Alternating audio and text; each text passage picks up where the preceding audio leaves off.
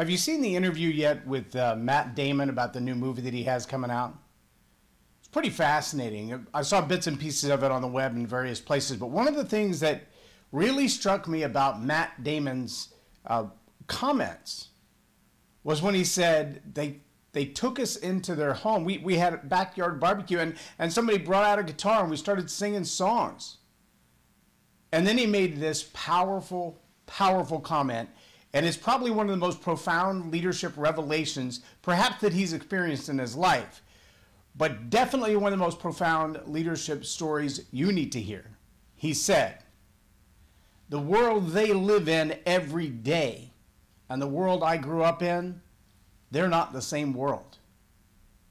The world they live in every day and the world I grew up in are not the same world."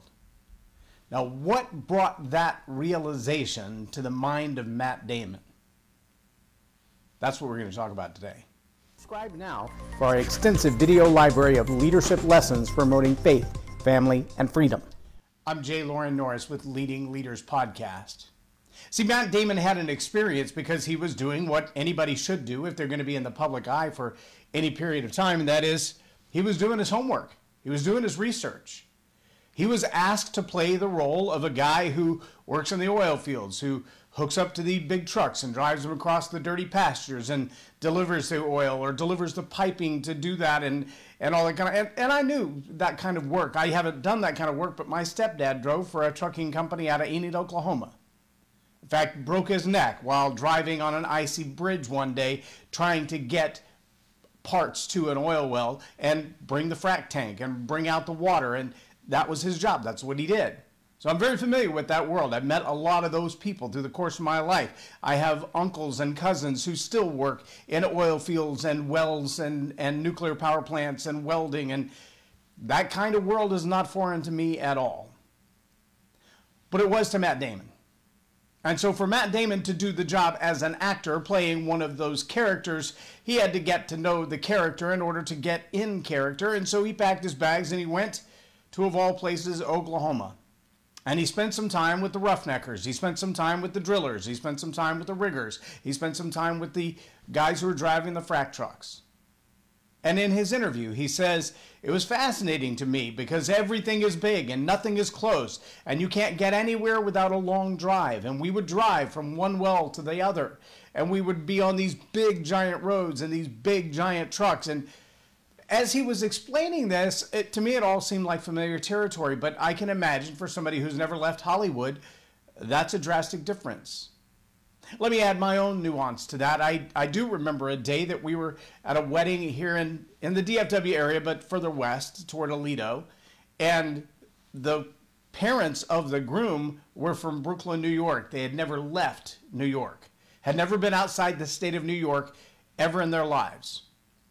They landed at DFW Airport, they got in a shuttle bus, they drove them straight out to this horse ranch where this guy trained horses for the purpose of rodeo, barrel racing, calf roping, that kind of thing. And so he had a few cows around that he would use for training. One of those was a Brahma bull. And that old Brahma bull would stand at the fence and watch all these people get off the bus. And I think the most staggering thing to me was watching the mother of the groom walk up to the fence thinking she was going to put her hands around the neck of the bull for a photo op. And several of us had to warn her and physically get in the way and say that is not a pet. He may act like he's friendly for the moment, but he will stomp you for no reason at all, because that's what Brahma bulls do. She was so outside of her element, so far outside of her element, she had no idea the risk that she was in. The same thing happens when you take somebody like myself, a small town boy from a small town in the middle of nowhere, and drop them in the middle of Manhattan. I've never been robbed at gunpoint. I've never had anybody near me that had that kind of mindset that would think of that. So when I walked the streets of New York, I didn't think of myself as a potential victim. That doesn't mean I wasn't. I just didn't realize that it could be that close, that it could be that real in a second. The same in the streets of Kinshasa. 11.5 million people. I was the only one in white, the only one with white skin and a bright pink shirt. I didn't feel like I was afraid because I've never been intimidated in a moment like that because I've never experienced it. See, here's what I want you to know about leadership. The stories of your life are the most profound tool that you have as a leader. The things that you've lived through, the experiences of your life, are the most profound tool that you have as a leader.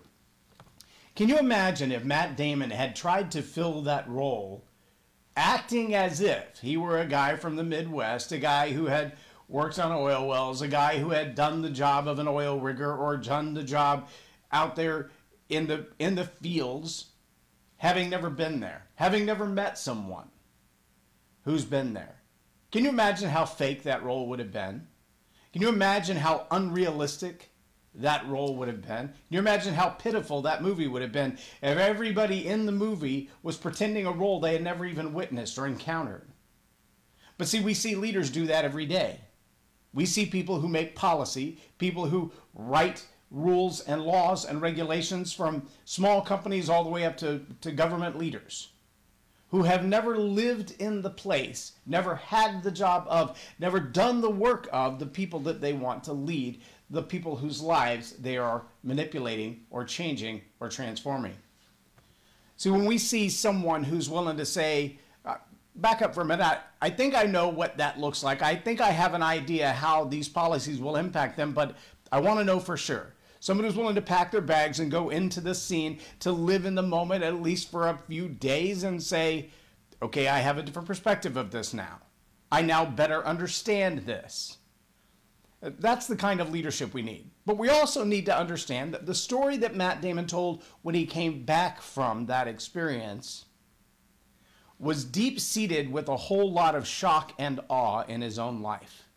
You can hear it in his voice. You can see it in his face in the interview. When he said, these are people who voted for Trump and they were nice to me. These are people who shop in Walmart and they were nice to me.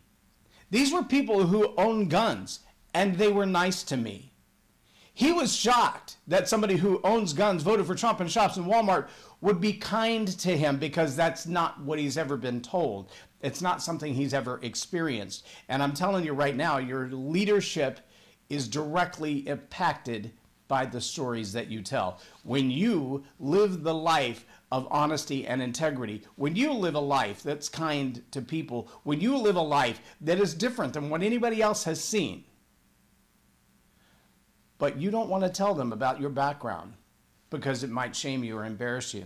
When you live a life that people honor and say, I want to be just like you, but they don't know what you were like growing up or where you came from.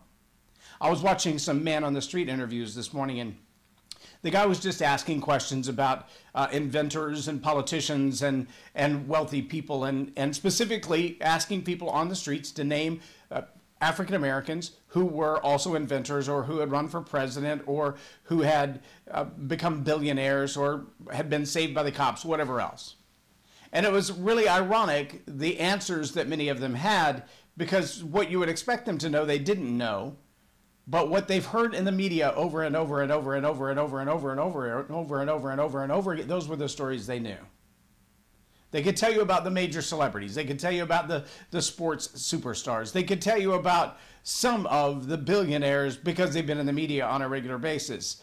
They couldn't tell you about the people who've been saved by the police. Why? Because nobody told them that story. Until one guy stepped up, and when the question was asked, can you tell me one black person who's been saved by the police?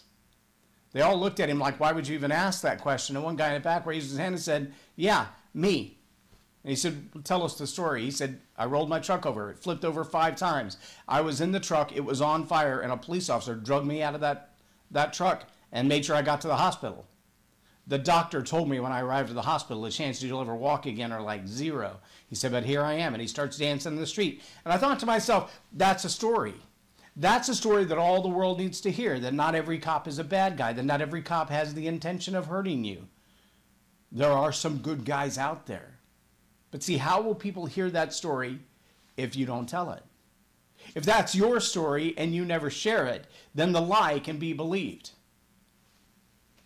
Listen, if you are in leadership, that means you influence people. That means the decisions you make every day, the actions that you take every day, the attitudes that you hold every day are influencing the behavior, the actions, and the attitudes of other people.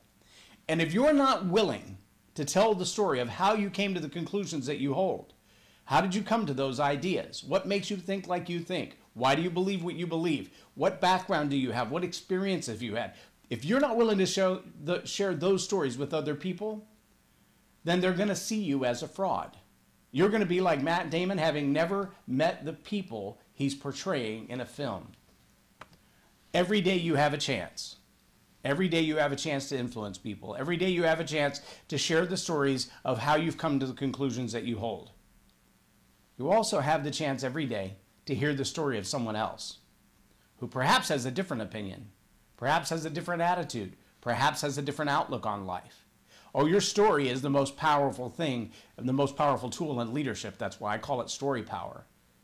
But the power of somebody else's story to change the way you think, it's just as real. You've got to take time as a leader to both tell your story and listen to the story of others. Because those little stories, those little nuances of how you've come to the conclusions that you hold, they are world changing.